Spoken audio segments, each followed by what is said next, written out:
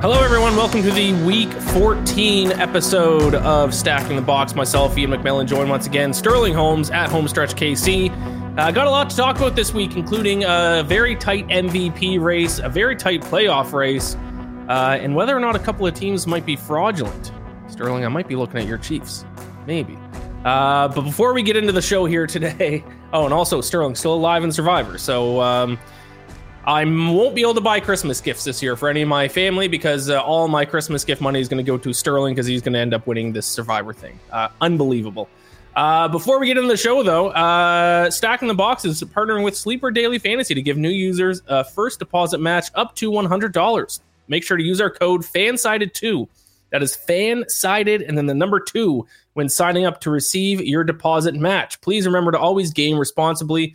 And you can scan the QR code on the screen to see if you qualify. So it's a good reason to check us out on YouTube. And if you are watching this on YouTube, subscribe to the channel. You can go ahead and just scan the QR code there to take advantage of this promo. Sleeper Daily Fantasy. Sterling, what's going on?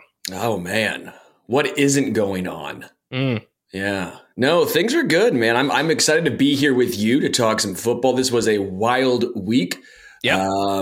Backup City, I think Chad Henne, Chase Daniel, Blaine Gabbert, Tyrod Taylor, they should all be thrilled right now. It's the season of backup quarterbacks. It's just too bad those 4 guys specifically aren't in it. But this is their dream right now. But yet the football is still being played at a high level, even with some of these backup dudes in there. Yeah, last night, by the end of the game, we were treated to Jake Browning against C.J. Beathard. What a treat as the Bengals keep their playoff hopes alive. And maybe the Jaguar season might be over, depending on this Trevor Lawrence injury. We'll get into that a little bit. But Sterling, as always, we're going to start with the biggest winners and losers from Week 13. Start us off. Who is your biggest winner?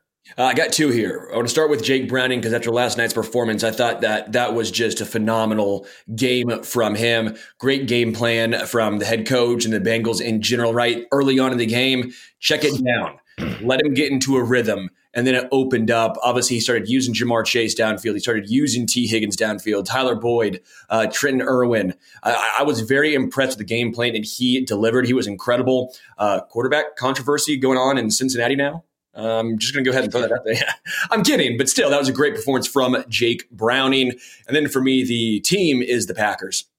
Packers have been on a heater. Jordan Love looks like he figured something out. The Chiefs defense has been incredible all season long. He's been about the only dude to crack the case against this Chiefs defense. He was a great game plan, moved the ball efficiently, took care of the football most importantly. I think the Packers right now, you have to be feeling pretty good, especially in regards to making the playoffs now because their schedule lightens up tremendously after that Chiefs game. Yes, I believe the Packers actually have the easiest remaining schedule based on opponent win percentage the rest of the way here. If not the easiest, the second easiest. We're going to talk with the Packers a little bit later in the show, so I'll save my thoughts with them for now. But Jake Browning, do you think it's sustainable? Or do you think last night was just kind of a one-time thing? Well, I don't think he's going to do, 360 and all that stuff every single game. But there was nothing that I saw that showed me that, okay, this was just a one-off. Like, you look at how he got it done. It was efficient. It wasn't, obviously, 70 yards were on a Jamar Chase catch and run. But outside of that, he was efficient, got the ball out on time into the right spot, and the receivers made plays. I was very enthused by Jake Browning. And it's not like the Jaguars defense is a bad defense either. Probably an above average, borderline good defense heading into last night's game. So it's not like he did that against one of the worst defenses in the NFL either. So the Bengals all of a sudden back to 6-6 in that group of 3 teams at 6-6. And then there's a huge group in front of them at 7-5. So AFC playoff race, extremely tight heading down the stretch. And the Bengals kind of kept their hopes alive by winning that game last night. My biggest winner are the 49ers, Lions, and Cowboys. That group of the kind of top tier teams, not named the Eagles in the NFC, because with the Eagles all of a sudden losing to the 49ers and losing in a big way, all of a sudden the number 1 seed in the NFC kind of opens up. The NFC East kind of opens up. If the Cowboys beat the Eagles this week, they're both going to be sitting at 10-3 heading into the final 4 games of the season. So all of a sudden where the Eagles kind of look like the kings of the NFC, and they'd have the number 1 seed locked up. They don't have the number 1 seed. They don't even really have the division lead locked up. And the rest of their schedule, not exactly easy. Now, to be fair, the Cowboys schedule is tough down the stretch as well. But the rest of the NFC, or at least the contenders in the NFC, got to be pretty happy with this past week's results. Biggest loser for me. Again, I got two here. The Jags, because they had a chance to really cement their season, right? Moving to 9-3. You're right there, 1 or 2 in the AFC picture. You're looking good. You lose to a backup quarterback. And now you don't even have the AFC South locked up because the feisty Texans are right there knocking at the door. And not only that, you might have lost Trevor Lawrence for an extended period of time. Now, initial reports sound slightly promising, right? Sounds like no broken bone, which is obviously the worry when you see a guy step up, fall immediately down, and then throw his helmet down in disgust. But still, not a good situation for the Jacksonville Jaguars and what was a fairly wide open AFC. And then the refs, man. The refs. Continuously, and I feel like we say it every single week. I feel like we say it every single year. And this wasn't even just in the Chiefs' favor or against the Chiefs in this one. If you watch the end of that game, Packers-Chiefs, there were 4 blown calls on that final drive. 4. 2 went in favor of Kansas City, 2 went against. Yeah. At some point, you're just sitting here going, what are we doing here, guys? Are we just randomly calling stuff? I also have an issue with holds in the NFL. I'm convinced if you are a defensive lineman and you just throw your one arm up in the air like this, you will automatically get a hold call. If you try and mind your business, even if you get held to oblivion, well, you didn't throw your hand up there. We're not going to call it. Like, I just have a issue with players almost influencing the refs. The refs have no idea what's going on. This has become too much of a talking point in a season where it should be about football, should be about betting, but instead we're talking about the refs. Yeah, I agree, Sterling. That's a great point, actually, which is something I have noticed this year specifically, is the increase in refs reacting to players reacting. If a defensive lineman puts his hands up as if he's being held, almost every time we'll get a flag. If an offensive player puts his hands up as if the defensive player, had pass interference on him, they throw the flag. Sometimes even when like a defensive lineman before the snap will stand up and point at the offensive lineman as if he twitched. And sometimes that gets a flag for a false start as well. It is a lot of players reacting to try to get the refs to throw flags, and it's working more often than not, which is extremely concerning. It's almost as if the refs are so scared to not call a penalty that they're kind of over calling penalties. Yeah, 100%. This game was on Thursday night, so now we've kind of forgot about it. But the Seahawks Cowboys game was a flag every play. 19 total penalties accepted, 130 yards for penalties for the Seahawks, 127 total penalty yards for the Cowboys. We can't have that. We can't have 19 flags thrown in a game. No. And actually more flags were thrown than it's 19 penalties accepted in a game. That's insane. That ruins the product of football. Yeah. My biggest loser is anyone who sat through that Falcons-Jets game at MetLife Stadium, myself included. What a miserable experience that was. Thank God that the Falcons ended up winning the game, so there was a little bit of a redeeming factor, but the stadium was like maybe 40% full. It rained from start to finish. I did buy a very fancy poncho that I wore to the stadium, but also it was cold, so I had my winter jacket on underneath it. I was all bundled up. I didn't want to move. Also, I guess, is this a New Jersey law? They stopped selling beer at halftime. Like, I thought it was fourth quarter they stopped selling beer, but halftime. I tried to get a beer at halftime. I couldn't. Brutal, especially for that game. You think they would start busting out the liquor as well. Like, all right, not only are you now getting beer into the fourth quarter, you're getting a pounder of beer as well as a shot of Jack Daniels. Like that seems like that would have been the move there. Yeah, my plan was to drink my way through the game and worked up till halftime. Yeah, halftime, try to get a drink. No alcohol after halftime. And I got a seat right in front of one of the 2 end zones. And of course, all the action was at the other end of the field the entire game. And the 1 touchdown was scored in the other end zone as well. Oh, yeah, the Falcons' third string tight end, because again, why get Kyle Pitts involved when you can use your third string tight end now? Yeah, but a win is a win is a win is a win. We are now sole possession of first place in the NFC South. But that was, and also on the way home back to Manhattan, not exactly easy to get to MetLife Stadium. Got to take a couple trains. One of the trains broke down, so I just sat on a train. It should have been about a 40-minute trip for me to get back home. Between 40 minutes and an hour, it took me about 2.5 hours to get back home. Are you sure it was the train or not the Jets' offense? Yeah, it was. Yeah, probably a mix of both. BetMGM has an unreal deal for sports fans in Virginia. Turn $5 into $150 instantly when you place your first wager at BetMGM. Simply download the BetMGM app and sign up using code Champion150. Then, place a $5 wager on any sport. You'll receive $150 in bonus bets, regardless of your wager's outcome. And if you think the fun stops there, the King of Sportsbooks has plenty of surprises in store. Check out daily promotions, same-game parlays, live bets, and so much more. Download the app in Virginia today and get $150 in bonus bets instantly from your first wager. Only at BetMGM. BetMGM and GameSense remind you to play responsibly. See BetMGM.com for terms. 21 plus only. Virginia only. New customer offer. Subject to eligibility requirements. Rewards are non-withdrawable bonus bets that expire in 7 days. Please gamble responsibly. Gambling problem? Call 1-800-GAMBLER. Promotional offer not available in Washington, D.C. So that's my biggest loser of the week. Anyone, including myself, who sat through that game in the rain on Sunday. Top story. MVP race is heating up. It seems like we talk about the MVP race on an almost weekly basis on the show, but for good reason, because we are now week 14 in the NFL, and there are like 6-7 guys who can still win MVP. Usually by this point of the season, we have a pretty good idea who's going to win it. If not, it's down to like 2 or 3 guys. There's like 7 or 8 guys who can still win it.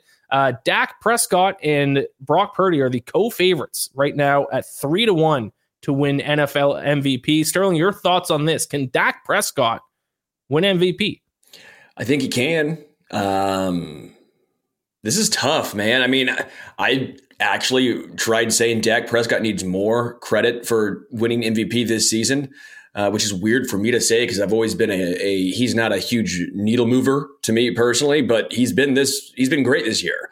Like, there's no denying how good he has been this season. The issue is they haven't really beaten any good teams. Right. And I wonder how much, and again, I've said it every single week and I'll say it again, they'll be up 3 scores late in the fourth quarter and they're running play action for a bomb to CeeDee Lamb. Like, when they beat teams, they're not running the clock out. They're trying to score more and almost pad those stats. I wonder how much of that will get held against him. Like Brock Purdy on the other side of things, you don't see the Niners do that. When they get up, what happens? They just run the football. They run the clock out. They're very efficient. And that's what it comes down to is I know Hunter's going to be pissed at me when I say it, but how much does Brock Purdy really move the needle? I think if you take Dak Prescott out of the Cowboys system, they take a massive step back. You put Brock Purdy out of the Niners system, how many quarterbacks could do a similar thing that he does? I think your answer is a decent amount. Yeah, it's an argument we've had several times on the show. We don't need to revisit that. But I will say Brock Purdy does lead in some stats, but Dak Prescott's right there. And the Cowboys do have a little bit more of a difficult schedule down the stretch, but really the teams that the Cowboys play down the stretch are kind of all teams who have good offenses but bad defenses, like the Eagles this week, whose defense is atrocious. We'll talk about them a little bit later. Bills, Dolphins, Lions. Like, yeah, they have tough games down the stretch, but none of them are really good defenses. They're all teams that are more offensive based. So Dak Prescott's going to end the year with a lot of good numbers. Do you think the fact that he plays on the Cowboys, obviously America's team, is going to play any level of impact at all on the voters and who they vote for? It's a good question. First off, Justin, I will answer your question in just a moment there. That's a good question, man.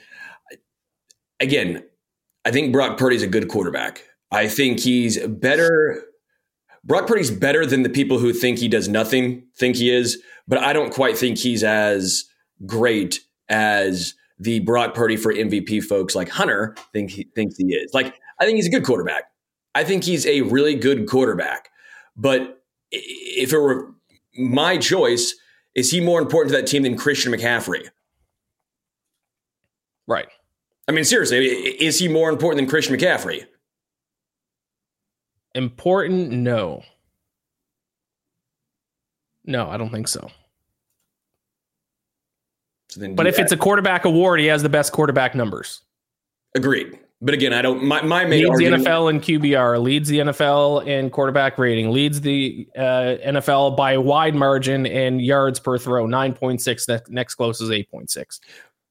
Leads the NFL in completion percentage. My main argument is I don't think it should be a quarterback award, especially this season. For a guy like me who's very analytical in a season where I think quarterback play has been down for the most part overall. Again, I think Brock Purdy should be way ahead of Lamar Jackson, way ahead of Patrick Mahomes, way ahead of Jalen Hurts, way ahead of Tua Tagovailoa, right? Because the same argument for Tua is the same one I use against Brock Purdy, right? I think Tyreek Hill moves the needle way more than Tua Tagovailoa, right? I think we can all agree there. So for me, what it comes down to is in a season where I know it's traditionally a quarterback award, with no quarterback necessarily moving the needle in my eyes, I'm going a little out of the box and I'm going with Tyreek Hill. I think Tyreek Hill's been historical this season. That's the way I'm going. Yeah, I want to talk about Tyreek Hill. Why don't you address Justin's question there first? What's your confidence level in Browning and the Bengals moving forward? 6-6, obviously still in the thick of the playoff hunt. Can he do enough to lead the Bengals at least to the playoffs? I'll have to look at the rest of their schedule. They still have to play the Chiefs. They still have a couple of tough games left. Obviously, we know how difficult the AFC North is in general. But I was impressed last night with Justin Browning. Or Jake Browning, sorry. I can't even get his name right. With Jay Browning. I mean, again, we talked about it. When you have great weapons and the offensive line holds up like it did, it wasn't like he had to score 17 points to win that game because the defense was electric. He had to put up 34 to get it done, but he got it done. He was calm. He was cool. He was collected. I was impressed with Browning in that game. And I do think there's a outside chance they can still keep it together. Again, I wouldn't put money on it, but I think there's an outside chance they can still keep it together. Bengals close their season off against Colts. They're a 1-point underdog at home to the Colts this week. And then they have the Vikings, Steelers, Chiefs, Browns. So I would say all winnable games. Chiefs likely going to be a loss. The other ones are all going to be like the point spread for all of them is going to be 3 points or less. Like I said, 1-point underdog to the Colts against the Vikings, probably 2-point underdog maybe. Steelers going to be close depending on Kenny Pickett's status. Going to be significant underdogs to the Chiefs, especially on the road. And then last game of the season against the Browns, going to be close as well. So, Bengals are going to be an interesting team down the stretch. Yeah. Tyreek Hill, you did mention him. You've talked about him all season. You think he deserves to be MVP. This is the first time this week that we actually saw the MVP odds. If you look at betting odds as a predictor of who's going to win the award, move in Tyreek Hill's favor. Now, he's still 15-1. So there are a handful of quarterbacks. If you're watching this on YouTube, you see the list down there at the bottom of the screen, scrolling across it. But after the big names, after the Dak Prescott, Brock Purdy, Jalen Hurts, Patrick Mahomes, Lamar Jackson, Tua, Tyreek Hill coming in at 15-1, where all season he was hanging around 30-1, 50-1. So we did see some significant odds move in his favor, 15-1, still a bit of a long shot. But at least now the betting market thinks he's in the conversation. So maybe now is the time to take a look at betting on Tyreek Hill, because if he breaks 2,000 receiving yards, which I believe he's well on pace to do, that breaking that mark's going to play a big role. Him finishing with 2,001 yards is significantly different from him finishing with 1,999. Even though it's a 2-yard difference, that milestone of 2,000 yards is going to play a big role, especially if these quarterbacks just kind of play middling down the stretch. Now, one of these quarterbacks, if Brock Purdy or Dak just lights it up the last 4 or 5 weeks of the season, they're probably going to win it. But if they have a good game, then a bad game, then an average game, it opens it up for Tyreek Hill. And they might, at the end of the season, the voters might just have no choice but to give it to the guy who set the single season record for receiving yards in Tyreek Hill. But see, and even that, I don't like again, I'm not disagreeing with you. I think you're using the argument of the voters where you see go, we have no choice but to give it to a non-quarterback. It is a choice. You're giving it to who moved the needle the most. It's Tyreek Hill. He's doing something historic. It's never been done before.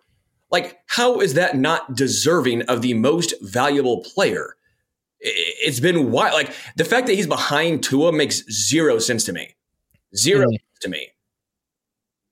I mean, seriously, you take him off that team and you're putting Braxton Berrios as the wide receiver 2 and move Jalen Waddle to wide receiver 1. You're telling me Tua's numbers are going to be similar? They wouldn't even be close. That is Tyreek Hill. He's the difference maker on that team. Obviously, I'm beating a dead horse here, but that's my vote for sure is Tyreek Hill. Yeah, he is currently on pace to finish with 2,097 yards, or if you round up, 2,098 yards on the season. He is also, this is worth noting, leading the NFL in receiving touchdowns by 2 as well. So it's not just yards, it is touchdowns as well. Now he is 9 receptions behind Keenan Allen for the most receptions in the NFL, but leading by a wide margin in yards, leading by 2 in touchdowns. It's hard to argue against Tyreek Hill winning it. Yeah. Who would you vote for? I've told you who I'm voting for. I think I would vote Tyreek Hill right now. I'm personally rooting for Brock Purdy because I bet Brock Purdy a significant sum of money at 14-1. So I'll retire and be rich if Brock Purdy wins MVP. But if I had a vote right now, I think I'd vote Tyreek Hill. That's how you get out of the you're lost to me in Survivor. Yes, correct. I need Brock Purdy to win MVP so I can pay up on the Survivor pool. Yes, the money will just go in one hand, out the other. Mike says, I can't believe teams still don't put a safety on top of Hill. Yeah, someone in the media asked Tyreek Hill about that this week. And he was like, he said something like, thank you to the teams for disrespecting me or something like that, because it's just opening things up for him. But I mean, even if they put a safety on top, I don't think it matters most of the time. It really doesn't matter. This is the best he has looked. From a Chiefs fan who saw him here for so long, this is the best he's looked. His route running seems crisper. He's tracking the ball even better, right? Just some of those over-the-shoulder catches, he looks way smoother on. The speed and acceleration is there.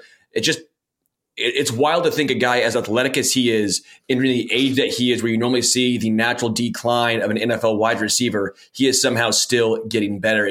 He's always had great football IQ too. Just his football IQ is through the roof. It's very impressive.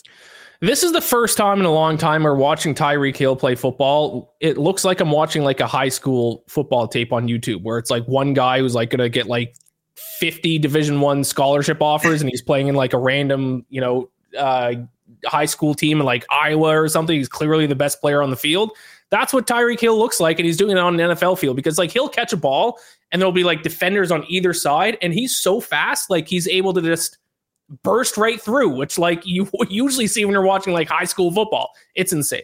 So yeah, I'd give Tyreek Hill my vote. We'll see if his odds continue to move in his direction here in the final stretch of the season. For what it's worth, Christian McCaffrey 30-1, so he's technically still in the mix to win MVP, but I don't think he's quite done enough this season. In terms of most valuable player, like if you use it by definition, I think Chris McCaffrey has a great argument, but his actual stats, like yards per carry kind of deal, not quite up to an MVP level. But he just does it all, which is the argument you can make for him. Do you think the team's final record plays a role in winning MVP? Like, do you think, depending on what team finishes with the 1 seed in their respective conference, does that play a role at all in MVP? I think it does. I don't know how much it should. Like, I go back and forth on it, right? Because obviously that means your team's great, but why are you penalizing guys? And I know I've done it before. Like people penalize Mahomes for having Kelsey and Tyreek Hill when he was here, right? And I kind of am doing it myself when I'm penalizing, to an extent, Brock Purdy for having great weapons. It's tough for me to say most valuable player when if you took, for example, let's say CJ Stroud off of the Texans, you put Davis Mills there. We saw what that team looks like. Right. Like, it's a very difficult conversation to have. But again, how much do you penalize a guy for winning? He's doing what he's supposed to do. What do you want him to do? Throw to dudes not named Brandon Ayuk, Deebo Samuel, and Christian McCaffrey? Like, it's a very fine line. But I do think record plays a part in this, but how much – I think that does remain to be seen. We brought up the Packers earlier, and I think the Packers, if there was an award given out at this point of the season or even at the end of the season for most improved team, and I'm not talking about most improved from last year to this year, I'm talking about most improved from September to now, it's the Green Bay Packers by far. They went from looking like a below average team at the start of the year. I mean, the Falcons beat them. That's not a good sign. I think that at one point they lost like 4 or 5 games in a row to now all of a sudden the Packers look like a legitimately good football team. Not a great football team. They're not a Super Bowl contender, but they look like a good football team that just beat the defending champs. To be fair, Jordan Love, most improved player on the most improved team. He looks like a completely different quarterback out there on the field. Early in the season, He looked raw. He made a lot of dumb mistakes. He looked like he wasn't calm in the pocket. Now he's doing all the right things. He's making the right decisions. He's using his feet not only just to run, but using his feet to buy time for his receivers to get open. He looks calm in the pocket. He's making good throws. He's taken some shots when he has the chance to. What are your thoughts on the Packers right now? Do you think they're a legitimate playoff team? They're now favored to make the playoffs. I think they're going to be in the playoffs no mater what. And what are your thoughts on Jordan Love? Yeah, I mean, let's start with Jordan Love. He started off this season with 50% completion percentage. We saw some of the box score numbers, right? We saw some of the yards and the touchdowns. We're like, wow, that's impressive. But it was not sustainable when you are not completing at least 60%, 65% of your passes. Well, then you see after that stretch where it caught up to him, right? It was unsustainable, as we mentioned. And then all of a sudden the completion percentage went up. He started taking care of the football more. He stopped trying to play hero ball, if you will. I know it's tough for a lot of these young guys. I know he's not necessarily that young because he's sat behind Rodgers and stuff for a few years now. But it's very difficult, I think, for guys who were always superstars growing up, high school, college. They're so used to making those throws because it works when you do that in high school and in college. But the NFL is a different animal. It's a different beast. You have to almost tone back just a little bit. Guys are quicker, faster, better reads. Defenses are now trying to confuse you. So I think Jordan Love had to go through some growing pains there, even though it is his fourth season in the NFL, but it's his first year really starting. And we're seeing the results. I think he's a really, really good quarterback. I think there's a lot of talent there. I think he is going to be the guy for Green Bay for a long time. Now, I don't think he's going to be Brett Favre or Aaron Rodgers, but I think he's going to be a very, very good quarterback for a very long time. That is a huge step in the right direction for a organization, for a team. Now, as far as the team in general, the defense has had a ton of injuries, but Rashawn Gary's been outstanding. Obviously, Jair Alexander's been injured. Secondary has been banged up all season long, but somehow they've gotten better. I know everyone's Barry fired as the defensive coordinator because he's so bland, but for some reason the injuries have actually made his system work better, which is a little interesting to say. They're starting to peak at the right time. Once they get Aaron Jones back, once A.J. Dillon gets fully healthy, the offensive line's been banged up, moving in and out. In game, they're having different tackles, different guards take one series on, one series off. Once they get more continuity, I mean, this is in my opinion, a really good NFC team. Yeah, I am glad, just to go back to Jordan Love, he brought up completion percentage because that was my big knock on him early in the year. Because early in the year, he was getting the yards, he was getting the touchdowns. But I was telling people, we got to start betting against this team because early in the year, his completion percentage, 55.6, 56%, 50%, 53.3. And now you look at his recent starts, 69.4, 68.8, 67.5, 76.9 against the Rams. The numbers in terms of yards and touchdowns are still there, but now we're seeing the difference in completion percentage, which is huge because that's what's going to convert third downs into first downs. That's what's going to keep your offense on the field. That's what's going to be able to convert, red zone trips to touchdowns. So, Packers have been very impressive. It is not fair that they have gone from Brett Favre to Aaron Rodgers to another good quarterback. At least give us a couple years where they have a bad quarterback. No, must be nice, Packers fans. Speaking of the Packers, let's talk with the team they just beat. Are the Chiefs frauds? No. Hold on. I will say last week, if you remember, I said I like the Chiefs or the Packers to cover, and I also said I wouldn't be surprised if they beat the Chiefs. And what'd you say? I said that's laughable. I said that's not needed. You said not a chance. Well, and the reason was I thought it was a bad matchup for the Packers. I didn't say the Packers were a bad team. I said it was a bad matchup. Same reason why I said the Eagles were going to get crushed by the Niners because it's a bad matchup. Not that they're a bad team. It's a bad matchup. I was wrong. No quarterback has done this against the Chiefs defense all season long. Yes, now, again, I will say injuries are no excuse because injuries happen in the NFL. You have to get through it, next man up. The Chiefs were now on their third play caller on defense because obviously no Nick Bolton, which they knew, so Drew Tranquil was there. Well, he got injured very early because of Quadzilla A.J. Dillon getting into the back of his dome. He was concussed.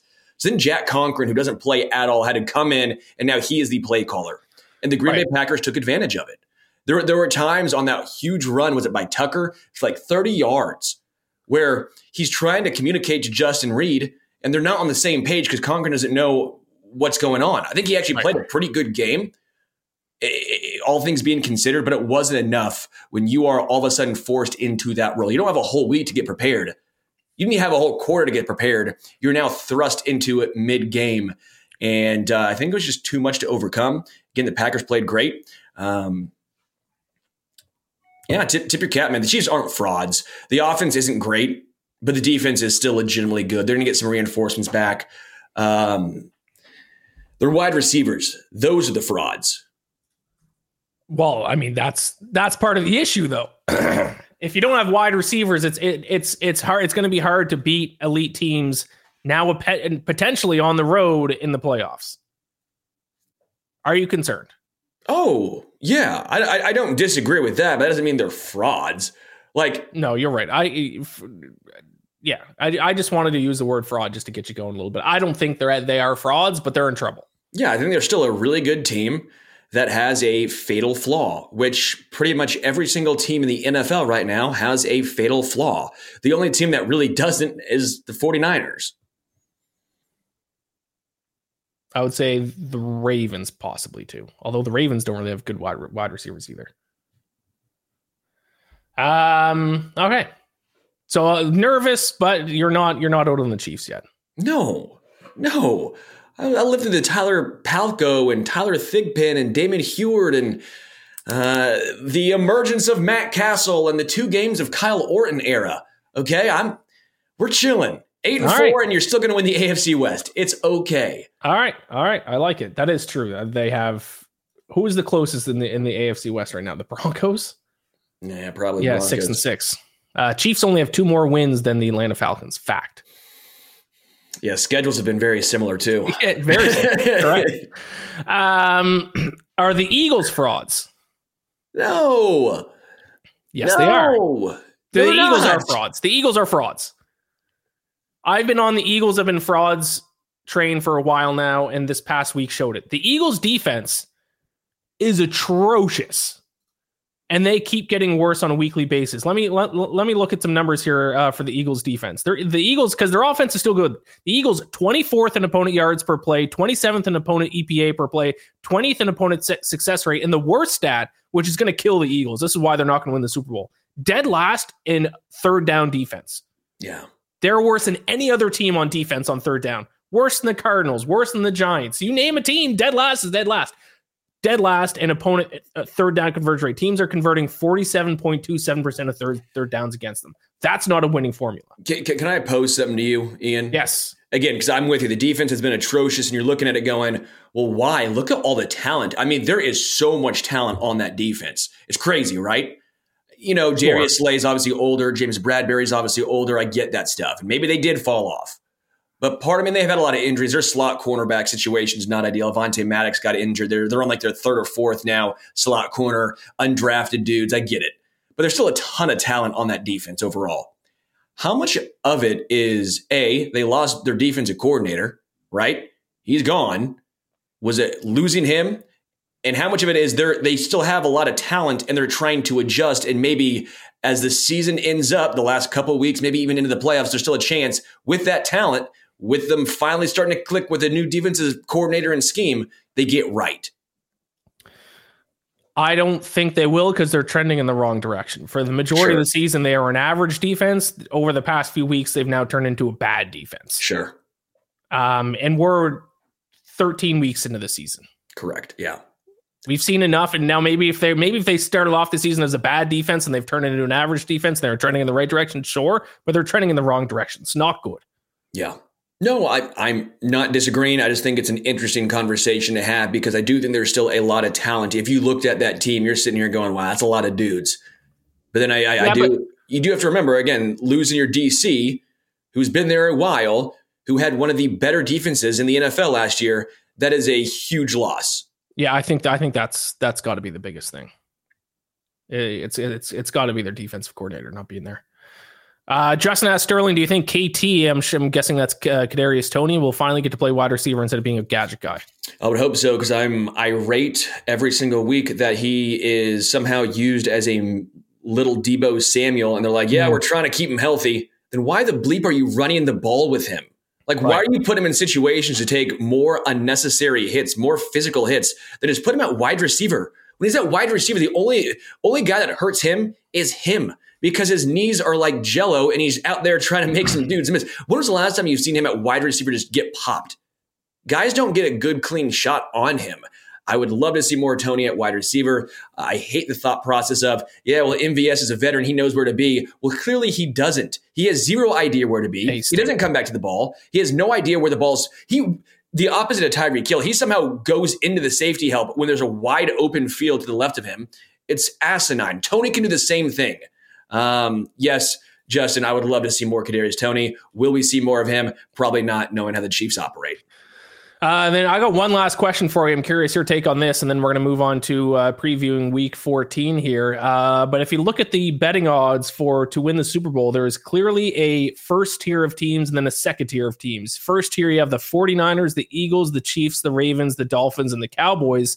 Then there is a large gap, and then there is a second tier of teams. Second tier would include, I guess, Lions, Jaguars, Bills, and then there's kind of a third tier of Texans, Browns, Packers, Falcons. Falcons are listed because they're probably going to win the NFC South. That's the only reason why they're listed. If you were to pick a team from that second and third tier to win the Super Bowl, which team would you go with? Ooh, it's between, for me, the Lions and the Bills. No faith in your Texans. Not this year. I'm very high on the Texans. I was very high, but I'm trying to be a realist here, right? I'm trying to be a realist. I think the AFC is a lot harder overall. I think it's a lot when you're playing a lot of teams who've had a lot of playoff experience, if not success, a lot of playoff experience, with the Chiefs, even with the Ravens, they get there every single year. If the Bills make it, I still think the Bills are a dangerous team. I just don't know if they make it. If the Bills make it, that to me is the best odds of anyone. I just don't know if they're going to make it. When you have Josh Allen, you're never out of a game. Now, he can take you out of a game, but he can also put you back into a game. When he is on, he is the only guy that can go toe-to-toe with Patrick Mahomes. The issue is he has been playing so much hero ball this season, it has hurt them. Their defense is ancient. I mean, I've talked about it. Micah Hyde, Jordan Poyer, both 32 years old. Tre'Davious White looks 32. He's been banged up, obviously. Matt Milano's been injured a large chunk of the season. It's tough, man. Von Miller's not been good when he's even been out there on the field. It's been a hard season for the Bills. But again, when you look at that team overall, the talent, they're still a dangerous team. I do like the Lions overall. I said that from the get-go. I think the NFC is not quite as deep, although with the Niners kind of separating themselves makes it a little more difficult. But I like the Lions, man. When you are that good in the trenches, especially on the offensive line, you always have a shot.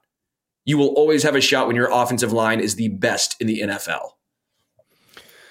I think I would go the Bills because I think if the Bills, now the issue with the Bills is they might not get in the playoffs, but if they can sneak into the postseason, I think they're a very, very dangerous team. And it's because the same reason why I've talked about the Bills, recently is I still think they're an elite team, but they are a team that everything that could have gone wrong for them in several different games has gone wrong for them. I think they're much, much, much better than their record. Obviously a lot of defensive issues, but if the Bills can sneak in, I wouldn't be surprised to see if they kind of go on a run. Falcons. Let me make a very quick case for my Falcons. Now, they're not going to win the Super Bowl. I'm not going to make that argument. You and I already have a bet that the Falcons have win a playoff game. And right now, it's going to be they're going to host the Cowboys. Most likely. You like that one? Or if they don't win the division, a good chance they get a wild card spot, and then they would be the worst wild card team. So then they play either the Eagles or the 49ers probably on the road. I mean, who knows? The Cowboys choke in the playoffs. Maybe we do want to host the Cowboys in the first round. Who knows? I will make a case for Atlanta to win a playoff game here, though. Their defense is legitimately good. They were like an above average defense. Now they're a good defense. And they're good in two very specific key areas, which is why they're able to win some of these games and, beat the Jets by a score 13-8. First in the NFL in third down defense, first in the NFL in red zone defense, second and third down defense. They are keeping teams from getting in the end zone. I think it's like 26 straight drives that they haven't allowed a touchdown on defense. And they're keeping teams from converting third downs into first downs. That's massive. If they can do that against good teams, they'll at least be in the hunt in these games. Yeah, the issue is they can't score more than 17 points. Right. They suck offensively. But now Arthur Smith has completely changed their offensive game plan where they don't even really throw the ball. They've ran the ball over their last 3 games 60.73% of the time. That's 7% more than the next closest team. And they just run the ball and play defense. And they're finally using Bijan Robinson, which is obviously, who would have thought using a great player would lead to better results. But he's not trying to care about your fantasy football team. Right. So to answer Justin's question, yeah, I think Bijan Robinson will be RB1 in the NFL, like the best running back in the NFL. Possibly. If McCaffrey retires. Yeah, if McCaffrey's not there anymore, then yeah, certainly. Yeah, I mean, if the Falcons can play really good defense and run the football effectively, they can get scrappy in games against teams that are much better. So is Younghoe Koo still their kicker? Yeah. And he's a good kicker. He has right now the best career field goal percentage in the NFL. Yeah, he's really good. He surpassed Justin Tucker because Justin Tucker's missed a couple recently. He has like a 90% field goal make rate. Yeah, Butker's got to be pretty close though too, because Butker was second and he's been perfect this season. Come on now. Let me look it up. Don't go spread misinformation. Not on this show, pal. No. Number 1, Younghoe Koo, 90.12%. Number 2, Justin Tucker, 89.93%. Number 3, Harrison Butker, 89.42%. I knew it was close. So there you go. Younghoe Koo as of right now. The only kicker in NFL history to have a percent of over 90%. Was he with the Chargers for a little bit? He started with Chargers and he stunk, and they released him after like 3 weeks. Yeah. I always find it funny when teams do that because they're just sitting there going, "Damn, I wish we had Younghoe Koo back." Just the Panthers are sitting there going, "Damn, I wish we would have kept Harrison Butker." There is a trend. I think I read an article or just a tweet about it at the start of the year, but there was a trend of like rookie kickers always being terrible with their first team, getting released, and then becoming good with the second team they signed with. It's like a trend that's like gone on for the past 20 years. Younghoe Koo is an example. Harrison Butker is an example. You can find a decent amount of guys who that works for. So sure. Shout out to the Chargers. Thank you for releasing Younghoe Koo. Also, by the way, I was just watching Younghoe Koo. The guy's got swag. He just like walks like around the field, like during warmups and on the sideline during the game. The kid's got swag. All right. Let's preview. We're a little bit behind schedule, so let's rip through these. Preview week 14 games. Thursday Night Football. Is this the worst game of the year, Patriots against Steelers? No, that was the Falcons versus Jets, and you attended it. But but wow, yeah, this is going to be a brutal game. Obviously no Kenny Pickett, Mitch Trubisky for the Steelers. Who knows for the Patriots? It doesn't matter. Mac Jones and Bailey Zappi are the exact same quarterback. There's no difference between the two. It is the lowest total of the year. So if you're just talking about points, then yes, it's projected to be the worst game of the season. The over-under is set at 30. Oh, and that seems like it's going to be a struggle to get to. Oh, yeah. That seems like this is going to be an Iowa football game. This is Iowa versus Louisville. Yep. So I have no thoughts. I'm going to take the points of the Patriots because I guess I'll take 6 points because it's not going to be a good game. Rams against Ravens, a sneaky good game here. Rams have won 3 straight games since coming off their bye week. All of a sudden in the hunt here for an NFC playoff spot at 6-6. Ravens coming off their bye week in the hunt for the number 1 seed in the AFC. Tied with the Dolphins right now based on tiebreakers. Dolphins would hold the number 1 seed. The two teams play a little bit later in the season, but the Ravens certainly in the mix. 7.5 point favorites at home to the Rams. That seems like too many points. I like the Ravens in this game. Big fan of the Ravens overall. I think they're a great team, but the Rams are a little sneaky. When you have that many weapons, it makes it hard because you're never out of a game. Right.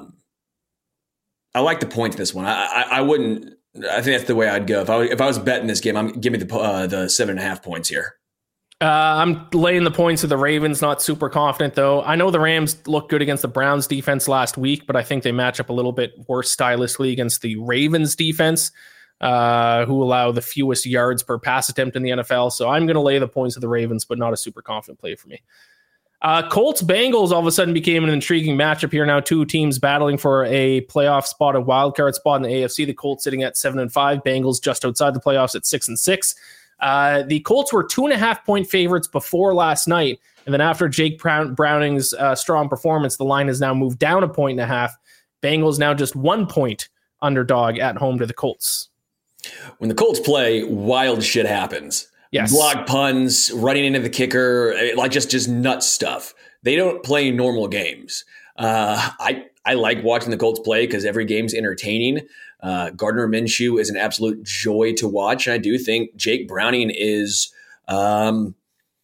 solid. Again, I know it's a small sample size, but there was nothing that showed me that was unrealistic, right? There was nothing that showed me that, no, he's more like Tim Boyle than he is a legit backup quarterback.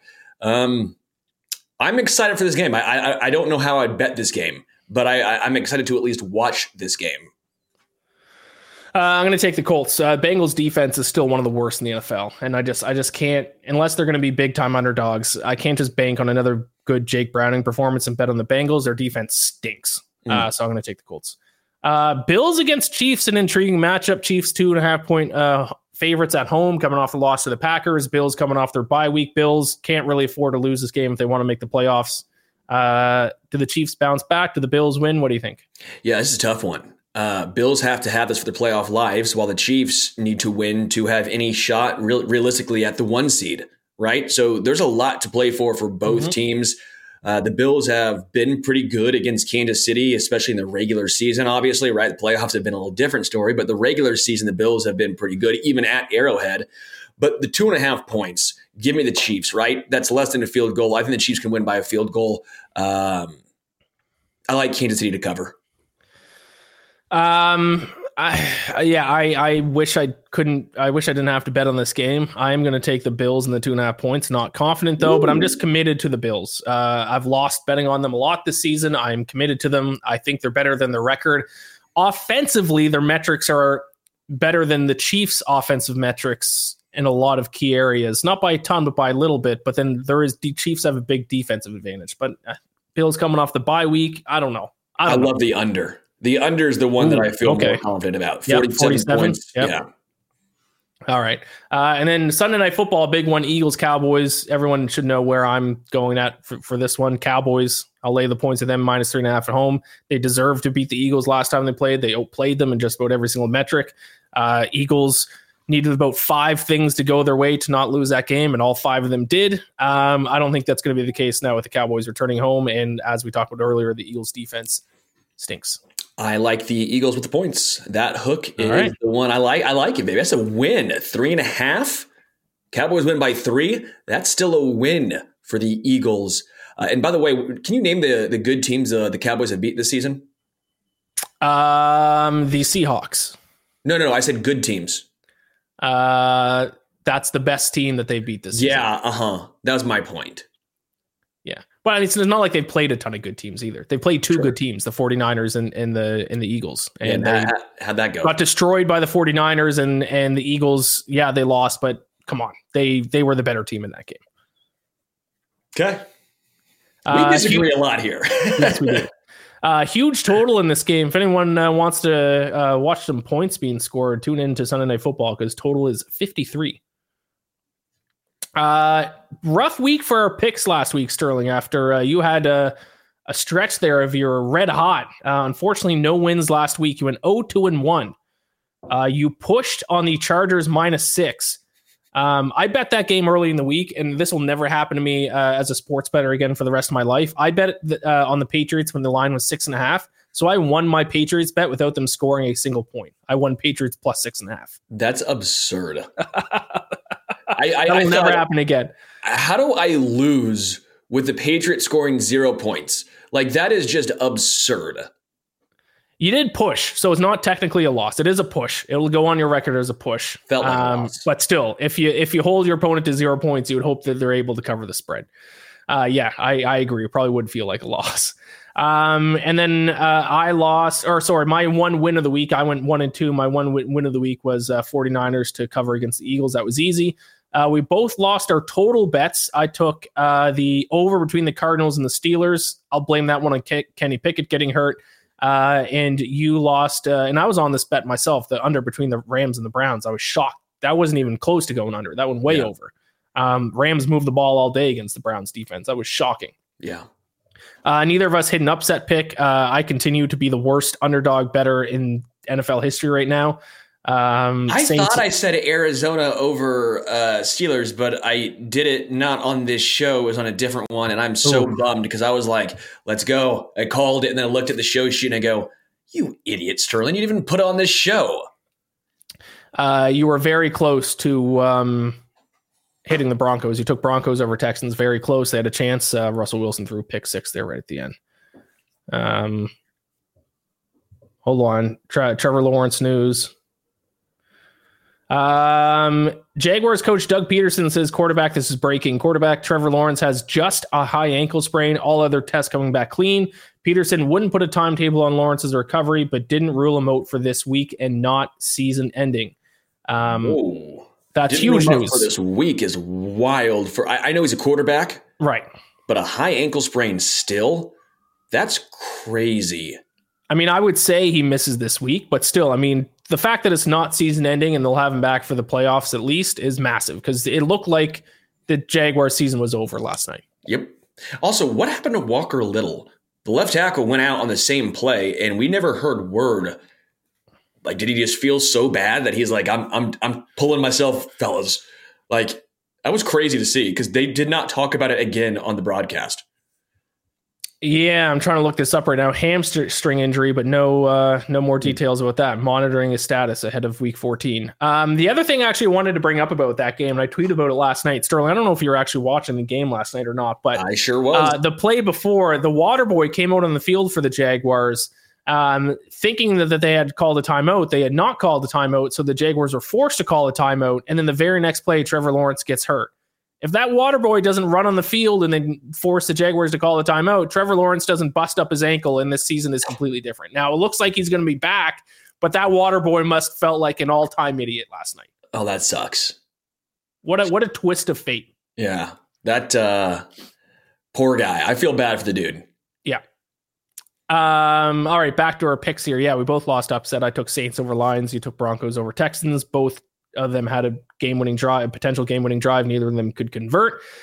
So picks for this week, starting with our best spread bet. I'm going to take a massive underdog this week, Sterling, and it's going to be one of the 2 Monday Night Football games. I'm going to take the Titans plus 14, getting 2 touchdowns against the Miami Dolphins, mainly because the Titans, and this kind of relates to what I was talking about with the Falcons earlier, very good in the red zone. Falcons are first red zone defense. Titans are second. They're also 15th, so not bad in third down defense. But for a team to cover a 2 touchdown spread, you got to be able to convert red zone trips to touchdowns instead of field goals. So I actually think the story of this game is going to be the Dolphins' red zone offense because they have the best red zone offense in the NFL, and they're going up against the second best red zone defense in the Titans. Did the Dolphins win the game? Yes. Can they cover 2 touchdowns? That's a lot against a very well-coached Titans team. I'll take the points with Tennessee. Hate it. I think the Dolphins roll. It's going to be a rough one to cheer for, that's for sure. Yeah, and it might be over immediately. It's going to be one of those backdoor covers, right? They're down 21, and all of a sudden you see Will Levis just throw a touchdown late in the game, and all of a sudden it's, oh, yeah, look at it. They covered. Yeah, well, that's the 14-point spread. That's the glory of it. You can be down 20 and score a garbage time touchdown. Next thing you know, you covered. Early in the season, I took Panthers plus 14 against the Dolphins, and the Panthers were up 14-0. And I was like, "There's no way this bet loses." And then the Dolphins came back and won like 42-17 or something. Like covered, wasn't even close. Could happen again. I've already talked about this one. So Eagles plus 3.5 versus Dallas. I think the half point is why.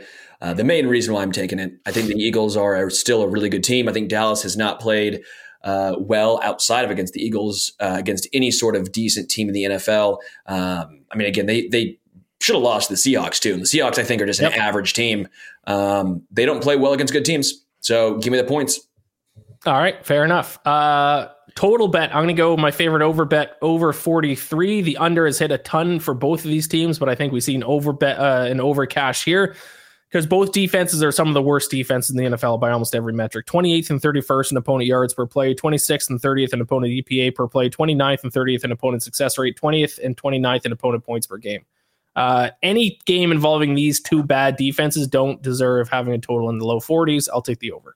I'm going over with the Colts and the Bengals, over 40.5. Ooh. Yeah, Jake Browning season in full effect. But it's not necessarily just that. It's the fact that the Colts, their defense somehow I don't understand their defense.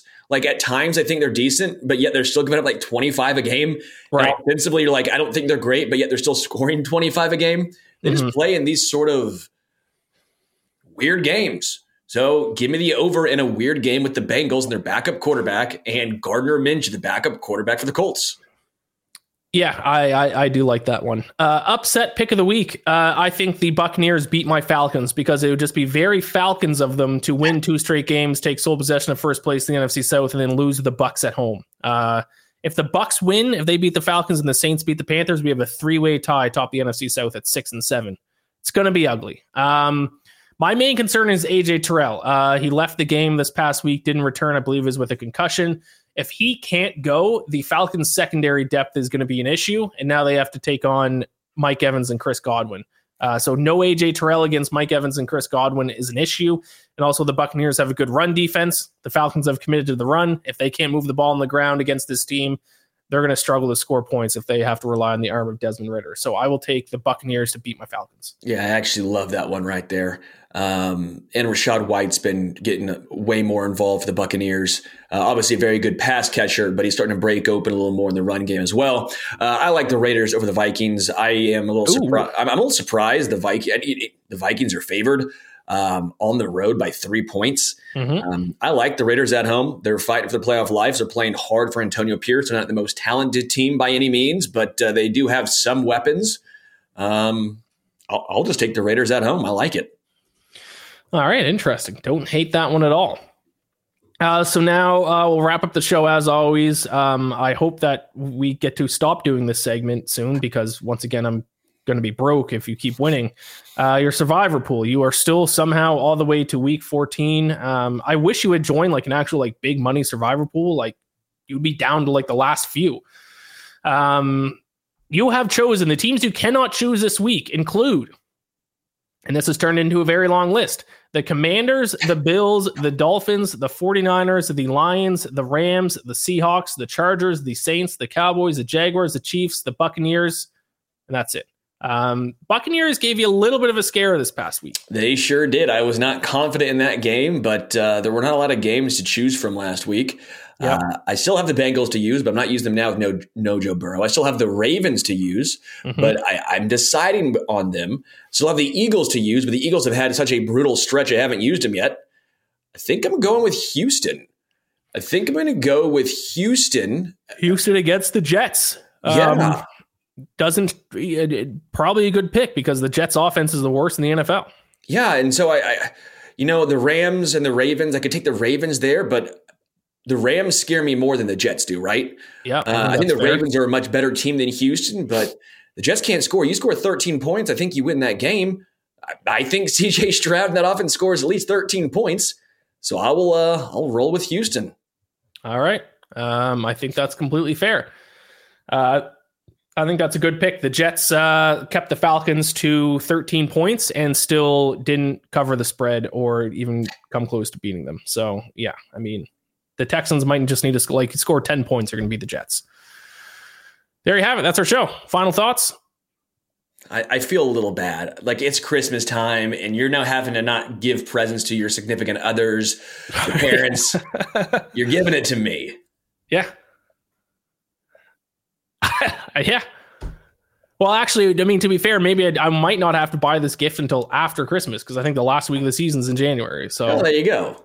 The Christmas money I get from my family will then be used towards buying you a gift. Yeah, you're going to have some stipulations where, you got to get all the way to the Super Bowl now, too. Right. You got to get it. Yeah. All right. That is our show. Thank you, everyone, for watching.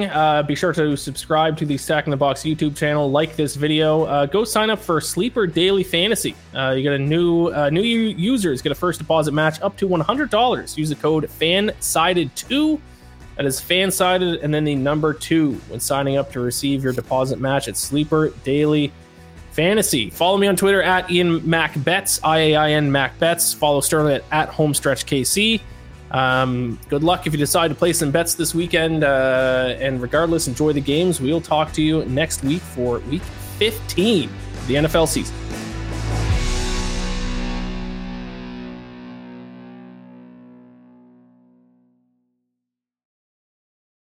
BetMGM has an unreal deal for sports fans in Virginia. Turn $5 into $150 instantly when you place your first wager at BetMGM. Simply download the BetMGM app and sign up using code Champion150. Then, place a $5 wager on any sport. You'll receive $150 in bonus bets, regardless of your wager's outcome. And if you think the fun stops there, the king of sportsbooks has plenty of surprises in store. Check out daily promotions, same-game parlays, live bets, and so much more. Download the app in Virginia today and get $150 in bonus bets instantly from your first wager. Only at BetMGM.